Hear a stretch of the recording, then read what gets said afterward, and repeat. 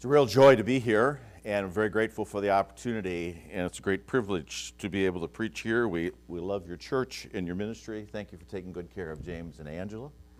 Appreciate that very much. My text is Matthew chapter 5, if you want to turn there. Matthew chapter 5.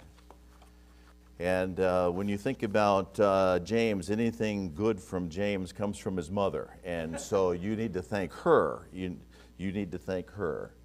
There were times when he was in junior high, we wondered if he would survive, and his mother came to the rescue, and so we're very, very, very grateful for that. We've looked forward to coming here for months now, and we haven't been here in a year. My building is beautiful. You've expanded, you've grown. It's lovely, and we follow and track and watch what's happening here. Of course, we're very interested.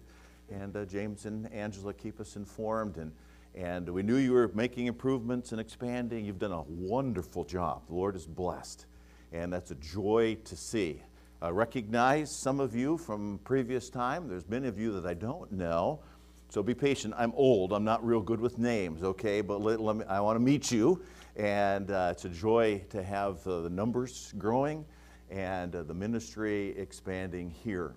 It's a delight for me to preach this morning. I'm very thankful for the opportunity. I wasn't nervous until he mentioned the tacos. James and Angela have already talked about the tacos, and so he set the bar real high for me this morning here. And so I hope we can come close to it. Now I'm nervous, all right?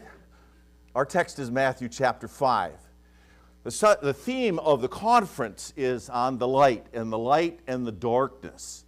And I want to touch on one aspect, kind of do a survey of the metaphor of the light that's used throughout Scripture this morning. You may recognize our text, Matthew chapter 5, 6, and 7, as the Sermon on the Mount.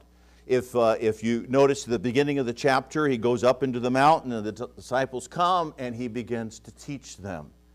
And the Sermon on the Mount begins with these Beatitudes, and I like to divide it, as you see on the screen here, the 8 Beatitudes in two sets of 4. First of all, the attitudes that bring us to salvation. There's a poverty there, the poor in spirit, and we mourn and grieve over our sin, and we yield control. Meekness is yielding control, and submit to the Lord Jesus Christ, and hunger and thirst for righteousness. And those are the attitudes that bring us towards salvation. And then he begins to talk about being merciful. This is what happens after we get saved. We become merciful and forgiving. We strive for godliness, the pure in heart. And we become peacemakers. Blessed are the peacemakers, for they shall be called the children of God. Verses 10, 11, and 12, I lump all of those in together, where it talks about persecution. And as a believer, we're willing to sacrifice for the truth of the gospel, for the cause of Christ. And so that's how I see the Beatitudes very quickly there. It's worthy of additional study. After he gives these Beatitudes, then we come to our text. And our text is verses 13 through 16. Will you read those together with me? Let's read out loud together Matthew chapter 5, verses 13 through 16. Ready? You are the salt of the earth. But if the salt hath lost his savor, wherewith shall it be salted? It is thenceforth good for nothing, to be cast out and to be trodden under foot of men. Ye are the light of the world. A city that is set on a hill cannot be hid. Neither do men light a candle and put it under a bushel, but on a candlestick, and it giveth light unto all that are in the house. Let your light so shine before men, that they may see your good works and glorify your Father which is in heaven. Here Jesus uses these two pictures, these two metaphors of salt and light. Notice it's the salt of the earth and the light of the world. And we are not to be influenced by the world. We are not of the world, but we are in the world. and we are to be influencing the world around us. Salt talks about our godly deeds, and salt is a purifier. And all the wickedness that is in the world, we are here as salt to preserve what is good, and the emphasis there is on goodly deeds. The world is filled with darkness, and we are to take the light of the gospel, the truth, and the light talks about our godly words, This morning, I want to just talk about the light. I want to give you a quick survey about how this is a common metaphor in Scripture. Quick survey, what the Bible says about the light that will prepare us for the conference that's coming. Let's pray. Heavenly Father, thank you for your goodness to us. Thank you for opportunity to be here this morning. I was glad when they said, let us go into the house of the Lord. What a joy to be here this morning. What a privilege to be with this body of believers. And your hand of blessing is upon this place. We're so very grateful. And now we're thankful that you are in our midst. And we ask that you would work in our hearts in a very special way. May the Spirit of God work in us. And we'll thank you for it. We love you, and we love the Lord Jesus Christ. We want to honor and exalt him this morning. For it's in Christ's name we pray. Amen. I like the little picture you can see on the screen there. The two metaphors, salt and light. And someone has very creatively put those two together. I want to emphasize the light. Now, we've dismissed the little ones, but let's sing. This little light of mine, I'm going to let it shine. This little light of mine, I'm going to let it shine. Let it shine, let it shine, let it shine. Won't let Satan it out. I'm going to let it shine. Won't let Satan it out. I'm going to let it shine, let it shine, let it shine, let it shine. Hide it under a bushel. No, I'm going to let it shine. Hide it under a bushel. No, I'm going to let it shine, let it shine, let it shine, let it shine. Let it shine till Jesus comes. I'm going to let it shine. Let it shine till Jesus comes. I'm going to let it shine. Let it shine. Let it shine. Let it shine. That's what this verse teaches. That's what this passage teaches. So let your light shine. Let your light shine. Now in the Bible says that God is light. God is light. In 1 John chapter 1, we have God is light. We think of 1 John, we think of God as love. And we love him because he first loved us. And the great passage in chapter 2, 3, and 4 that talk about the fact that God is love. God is love, but God is also light. God is also light. That's what it says. God is light, and in him is no darkness at all. If we say we have fellowship with him and we walk in darkness, we lie and do not the truth. Why? Because God is light. James tells us, every good gift and every perfect gift cometh down from above, from the Father of lights, in whom is no variables, neither shadow of turning. Old Testament uses the same. The psalmist says in Psalm 27, the Lord is my life, my light, and my salvation. Whom shall I fear? The Lord is the strength of my life. Of whom shall I be afraid? Go throughout the Scripture, you'll see that God is light. God is perfectly holy. God is light. That's the emphasis there. His holiness and his purity. Secondly, God's word is light. You know, it's one of the first verses we learn in Awana, right? Thy word is a lamp unto my feet and a light unto my path. The entrance of thy word giveth light, it giveth understanding unto the simple. And you read through Psalm 119, that's all about the word of God, and all about, and you'll see numerous places where the idea of God's word is light. I like what Peter says in 2 Peter chapter 1. Whoops, I have that wrong on the slide. That should be 2 Peter chapter 1. Peter is talking about the transfiguration. You remember that? When the Lord showed himself, revealed himself in all of his glory to the disciples. Remember that? Peter says, I was there. I saw the Lord in his majesty. I heard God speak from heaven. Amen. And people say, oh, if I only had the experience, if I could only see God with my eyes, if I could only hear God speak from heaven. And Peter says, we have a more sure word of testimony. Yeah. He's talking about God's word. God's word is light. And he uses this expression after mentioning that. He says, we have a more sure word of prophecy as unto a light that shineth in a dark place. We don't need an experience. We need the word of God. And the word of God is a light. It's a light to us. God is light. God's word is light. God's Son is the light. John chapter 1 talks about the fact that Jesus Christ is eternal. In the beginning was the Word, and the Word was with God. It talks about John the Baptist. It says, John the Baptist came to bear witness of the light, that all men might believe in him. Oh, John was not the light, but he came to bear witness of the light. Jesus is the true light, which lighteth every man that cometh into the world. Hold your spot here in Matthew 5. This is our text. But let's turn to John chapter 8.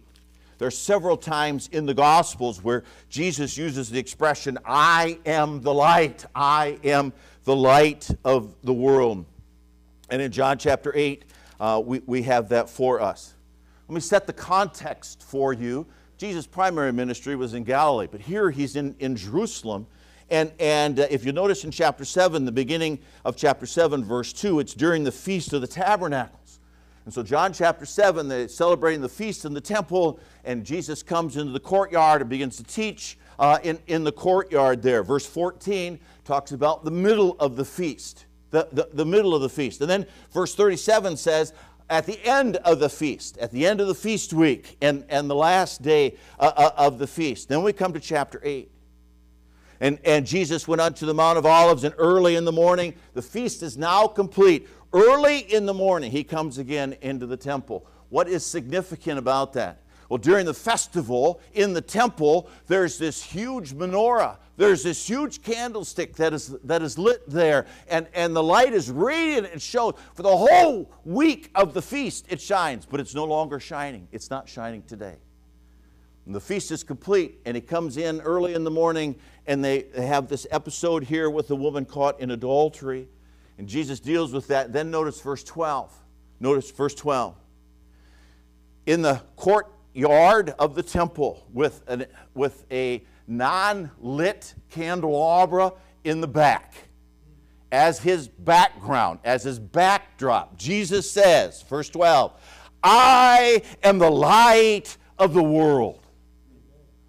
And so they've had this candelabra lit for a week. Now Jesus proclaims, I am the light of the world. He that followeth me shall not walk in darkness, but shall have the light of life. And he goes and gives this great discourse here about salvation. I am the light of the world. Then he proves it. Look at chapter 9. John chapter 9. Jesus passed by, he saw a man which was blind from his birth. The disciples asked him, who sinned, this man or his parents? Jesus said, neither. These are the works of God should be made manifest him. I must work the works of him that sent me while it is day. The night cometh with no man can work. John chapter 9, verse 5. As long as I am in the world, I am the light of the world. And then he takes this man who has never seen the light, who's been blind from birth, and gives him light. Amen. He proves that he is the light of the world. Yeah. The same one who spoke and said, let there be light. And the darkness was divided. And he spoke light into existence. That same one says to this man, come see the light. See the light. I am the light of the world. And cures him, heals him of his blindness. God is light. God's word is light. God's Son is the light. Now, the Bible says God's children are light. God's children are light.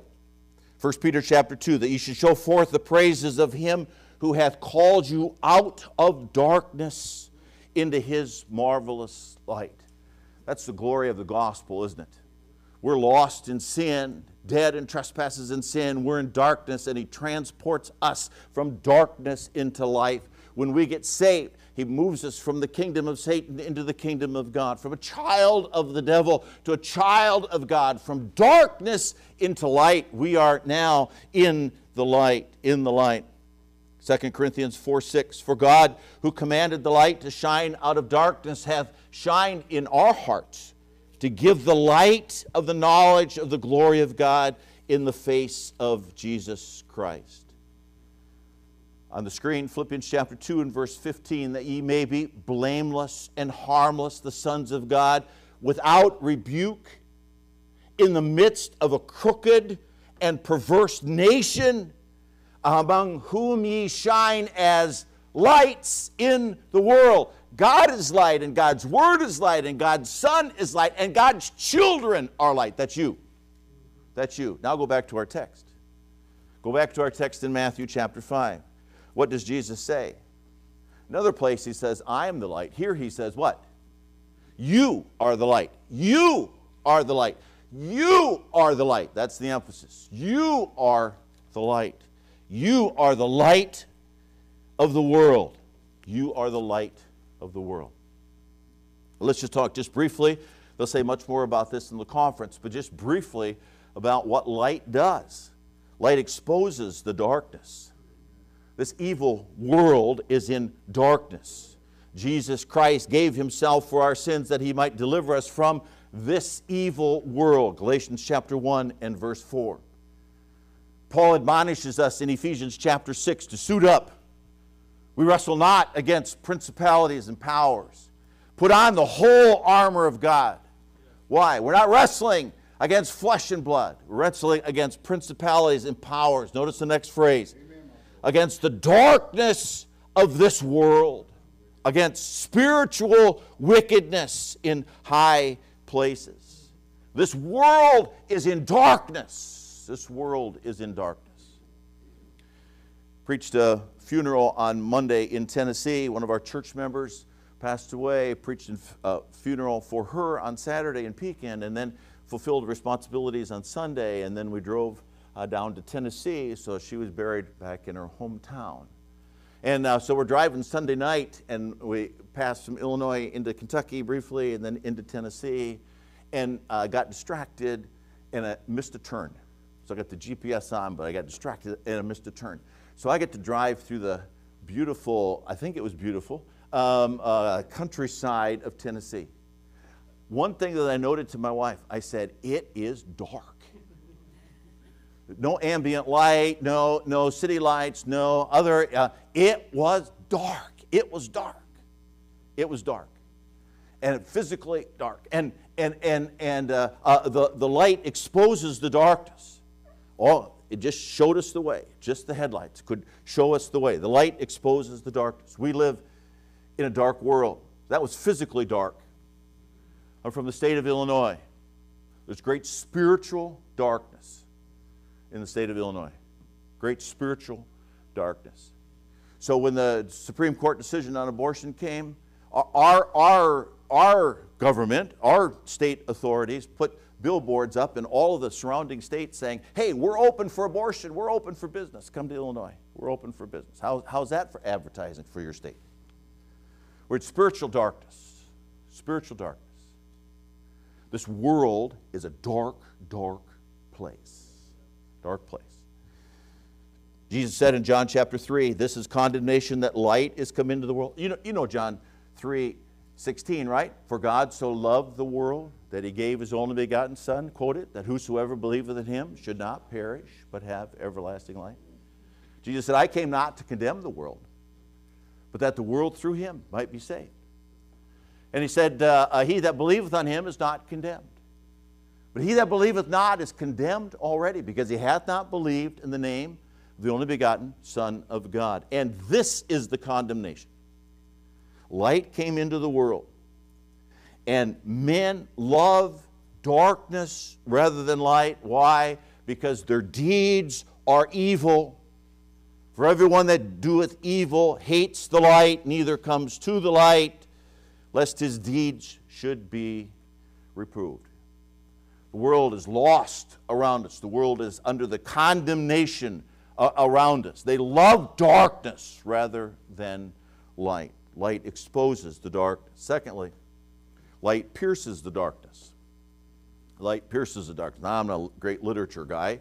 Robert Louis Stevenson wrote a poem. It's one of his famous poems called The Lamplighter. The Lamplighter. And it talks about a child inside, we're talking London, England now, child inside watching as the darkness descends upon the city, and then the lamplighter comes down the street and lights the darkness. And so this is the classic picture, the classic image there. Imagine a child with his face to the window pane looking out and watching as the lamplighter comes and lights the image there. Poem is written. Charles Spurgeon used the same imagery in one of his sermons. And he used the phrase, punching holes in the darkness. That's what the lamplighter does. He punches holes in the darkness. And the challenge is, you and I are the light. What are we supposed to do? We're supposed to punch holes in the darkness. Why? Because light pierces the darkness. Light pierces the darkness. I like this picture because it shows us what do we do with a lighthouse? It shines at night. It gives light. It pierces the darkness. It leads people to safety.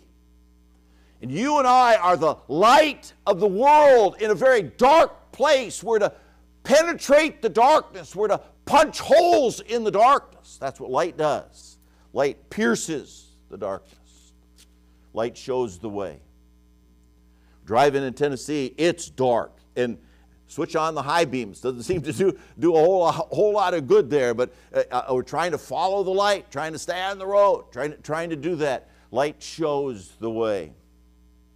You know the expression, a Motel 6 is capitalized on it, right?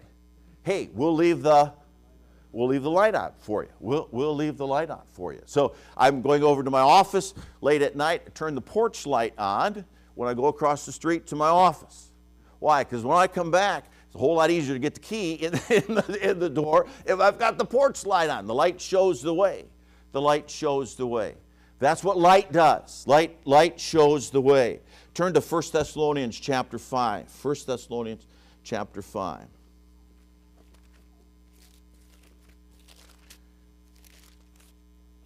Here in this passage, Paul writes to the church of Thessalonica. He started the church. And they had concerns.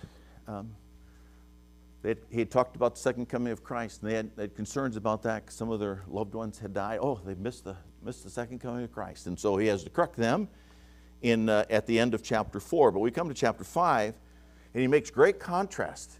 This is what you were, but now. This is what you do now. This is what you were, but now. And he makes some great contrasts. And verse 1, chapter 5, 1 Thessalonians chapter 5, verse 1, but of the times and the season, brethren, you have no need that I tell you. And verse 4, but ye, brethren, you are not in darkness, that the day should overtake you as a thief. Ye are all the children of light and the children of the day. We are not of the night nor of the darkness. Therefore, let us not sleep as do others, but let us watch and be sober. For they that sleep, sleep in the night, and they that be drunken are drunk in the night. But let us, who are of the day, be sober, putting on the breastplate of faith and love, for a helmet, the hope of salvation. It goes on and makes these great contrasts. This is what you were. He says, you were of the darkness. You were of the night. But now you're the children of light. You're the children of the day. Therefore, put on faith, put on love, put on hope. You heard those three before? We're the children of light, and the world is in darkness. So let the light shine. Put on faith, hope, and love. Children of the day. Children of the light, not of darkness. So what light does? Light pierces the darkness, and light exposes the darkness, and light shows the way. Now, let's close with this. Turn back to our text. Light is to be seen.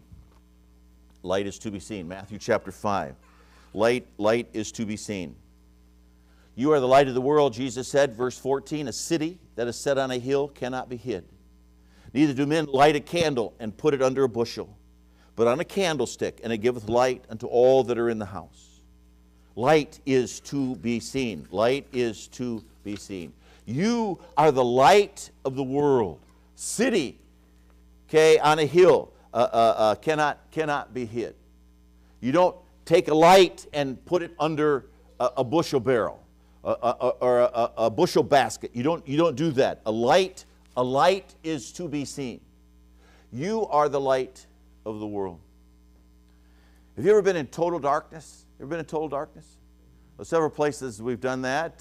Gone to Mammoth Cave in Kentucky there, you know, and you're going total darkness, and you get to a certain spot in the tour, and the man warns you. He said, I'm going to turn all the lights off so you can see what total darkness is.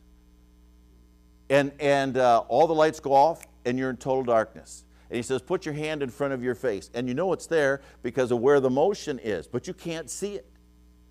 He says, bring it closer. And you can bring it all the way up to your nose, and you can't see it. It's total darkness. It's total darkness.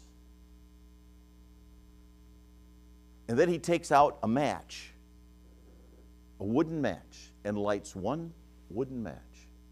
And it is incredible what happens with one wooden match in the light of darkness.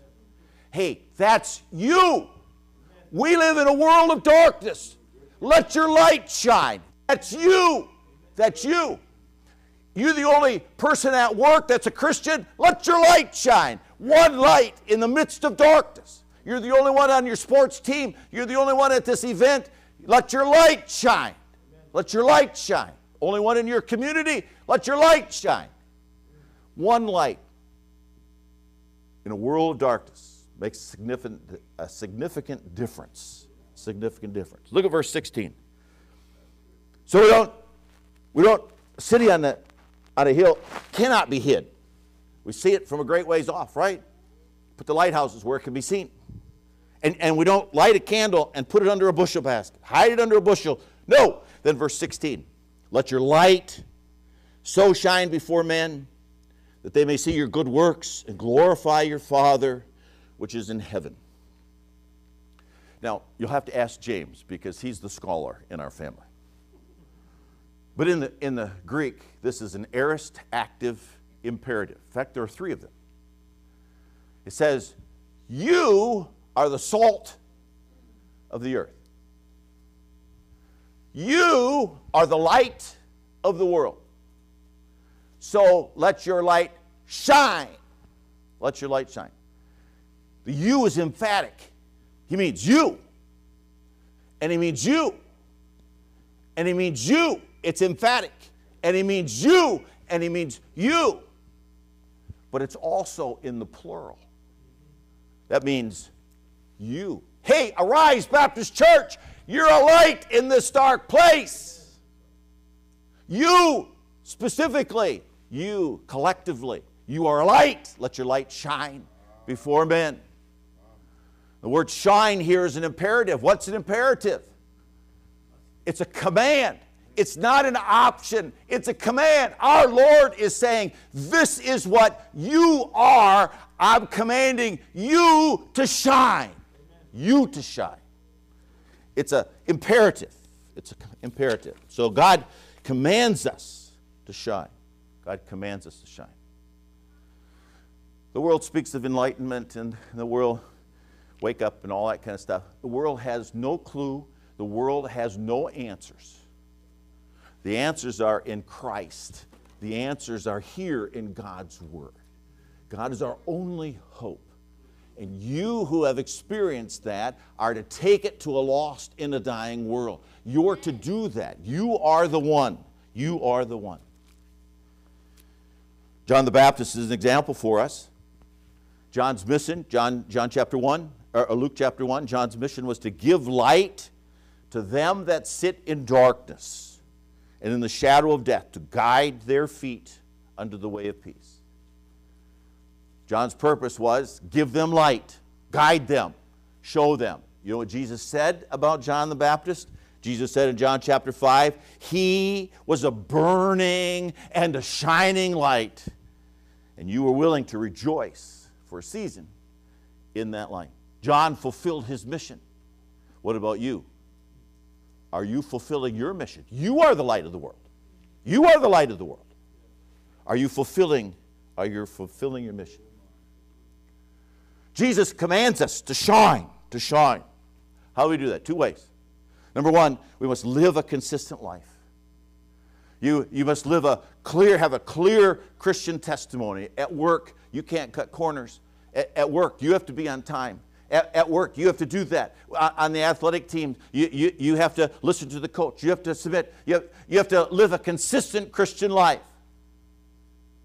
It's required that you do this. It's like dirtying the glass if you don't live a consistent life. Then secondly, you need a faithful witness. Share a faithful message. Being a truth-filled witness. Truth-filled witness. It's not enough just to live. We have people who try to, I'm just going to live a good Christian life. That's great, praise the Lord. Now tell somebody why you're doing it. And how you're able to do that. And how they too can come to Christ and have the same hope that you have. You need to live a consistent life. But you need to share the gospel as well. You need to share the truth of Scripture. That's the only hope that is available for us. Why do we do this? Look at verse 16. Let your light so shine before men that they may see your good works and glorify your Father which is in heaven. Your light brings glory to God. Your faithful walk brings glory to God. And isn't He worthy of that? Revelation chapter 4, Thou art worthy, O Lord, to receive glory and honor and power, for Thou hast created all things, and for Thy pleasure they are and were created. We bring glory to God the Father when we live as we ought to. We bring glory to God the Son, Revelation chapter 5. Worthy is the Lamb that was slain to receive power and riches and wisdom and strength and honor and glory and blessing. And we share the glorious gospel. We bring glory to Christ. This wonderful work that He has accomplished for us. God is light. God's Word is light. God's Son is light. And as His children, we are light. You are the light. You are the light. And you are commanded to shine. Don't hide it. Don't let Satan blow it out. Let it shine till Jesus comes. You're commanded to do that. And when you do, you bring honor and glory to God. By being obedient to Him, you are the light of the world. Let's pray. With our heads bowed and our eyes closed, songwriter writes, Jesus bids us shine with a clear, pure light, like a little candle burning in the night. In this world of darkness, we must shine. You in your small corner, and I in mine. So let your light shine before men, that they see your good works and glorify your Father, which is in heaven.